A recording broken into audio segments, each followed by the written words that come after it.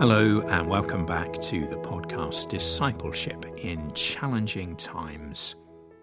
We continue with our short series looking at different passages from the Old Testament books of Samuel. And today we are in 2 Samuel chapter 9 as we reflect on the theme of God's kindness. Let's pray together. Lord, we thank you and praise you right at the beginning of this time for your kindness towards us. You're a God of grace and a God of mercy, a God who is kind. We recognize kindness as an underrated virtue. And right now we praise you, we worship you, we give you thanks that you act in kindness towards us. Be kind to us again today, for this time presence yourself with us and speak to us through your word. In Jesus' name, Amen. So 2 Samuel and chapter 9. We read here of a wonderful character whose name is Mephibosheth. And I want to apologize in advance if I stumble over his name in the reading. Mephibosheth. I'm trying to practice. It's not easy to say. We may get through it, but we may not. His name is difficult, but don't let that put you off because he is a wonderful character and gives us a real window onto the kindness of our God. We pick up the reading from verse 1. David asked, "Is there anyone still left of the house of Saul to whom I can show kindness for Jonathan's sake?" Now there was a servant of Saul's household named Ziba. They summoned him to appear before David, and the king said to him, "Are you Ziba?" "At your service," he replied. The king asked, "Is there no one still alive from the house of Saul to whom I can show God's kindness?" Ziba answered the king, "There is still a son of Jonathan. He is lame in both feet." "Where is he?" the king asked. Ziba answered, "He is at the house of Machir, son of Amiel, in Lodebar." So David had him brought from Lodebar, from the house of Machir, son of Amiel. When Mephibosheth, son of Jonathan, the son of Saul, came to David, he bowed down to pay him honor. David said, "Mephibosheth." "At your service," he replied. "Don't be afraid," David said to him, "for I will surely show you kindness for the sake of your father Jonathan. I will restore to you all the land that belonged to your grandfather Saul, and you will always eat at my table."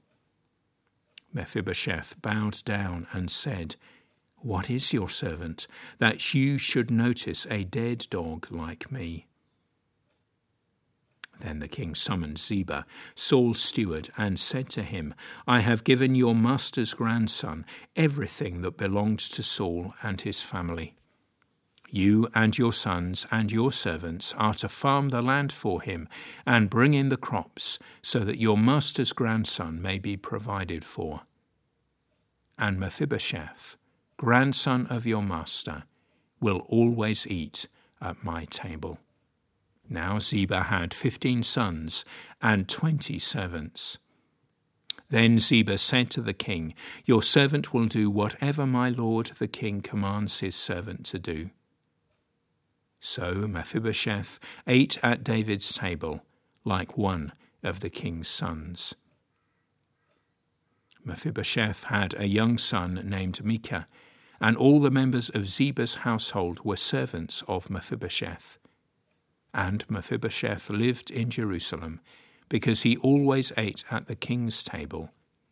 He was lame in both feet. Wow, an extraordinary story. 1 and 2 Samuel are books in which battle features regularly. There is death and destruction, there is blood and gore. And I think that's one of the reasons why I'm just so attracted to this glorious chapter. Again, it's all God's word, and it's all wonderful, and God speaks to us through it. But this chapter is so human and so gracious and so kind. We haven't said anything so far in these reflections about the friendship between David and Jonathan, Saul's son, but it was strong and deep. And David, the Lord's anointed, wants to show kindness to the household of Saul. And here is someone on whom he can shower that grace, shower that love, shower that kindness.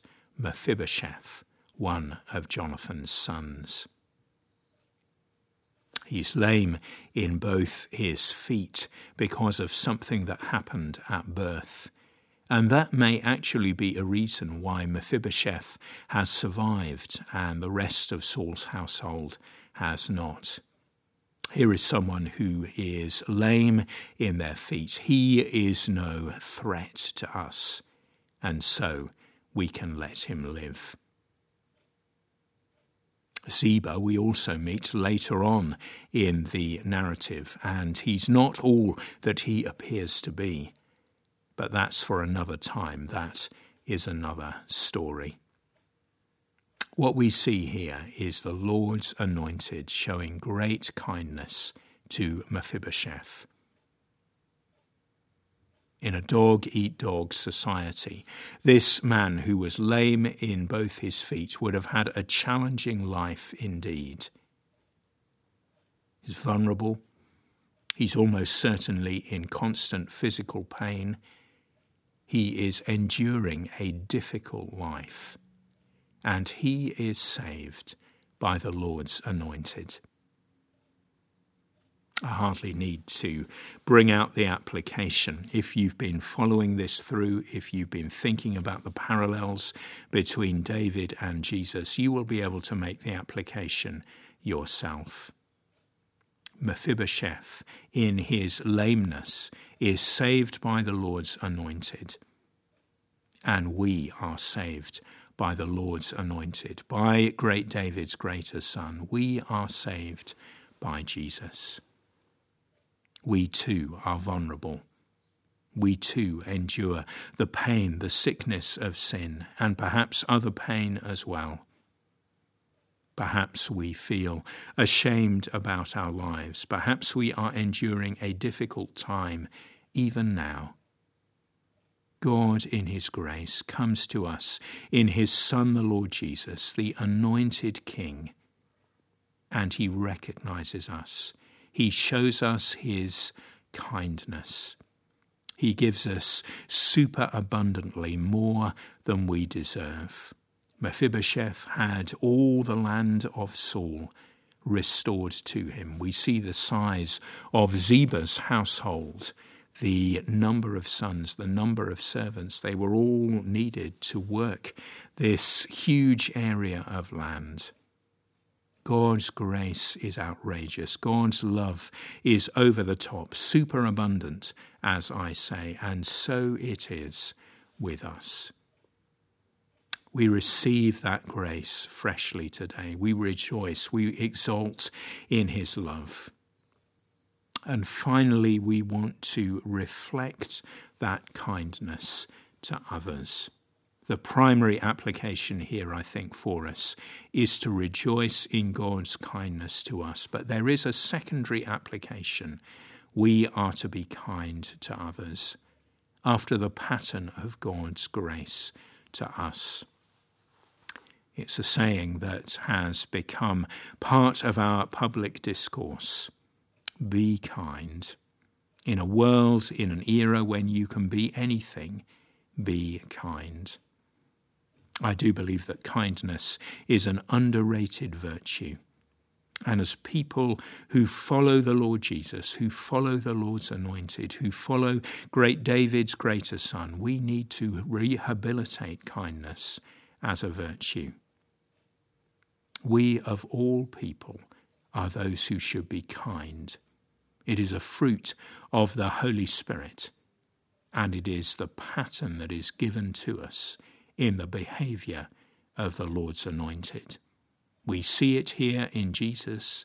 We see it in David. Do we see it in ourselves? And more importantly, do other people see it in us? Let's pray. Lord, we thank you for the kindness that you show us. Lord, David was kind to Mephibosheth, and you have been so kind, so good to us. Lord, we receive your love, your grace, your mercy, your kindness freshly today. And we pray that you would help us to reflect that out to others.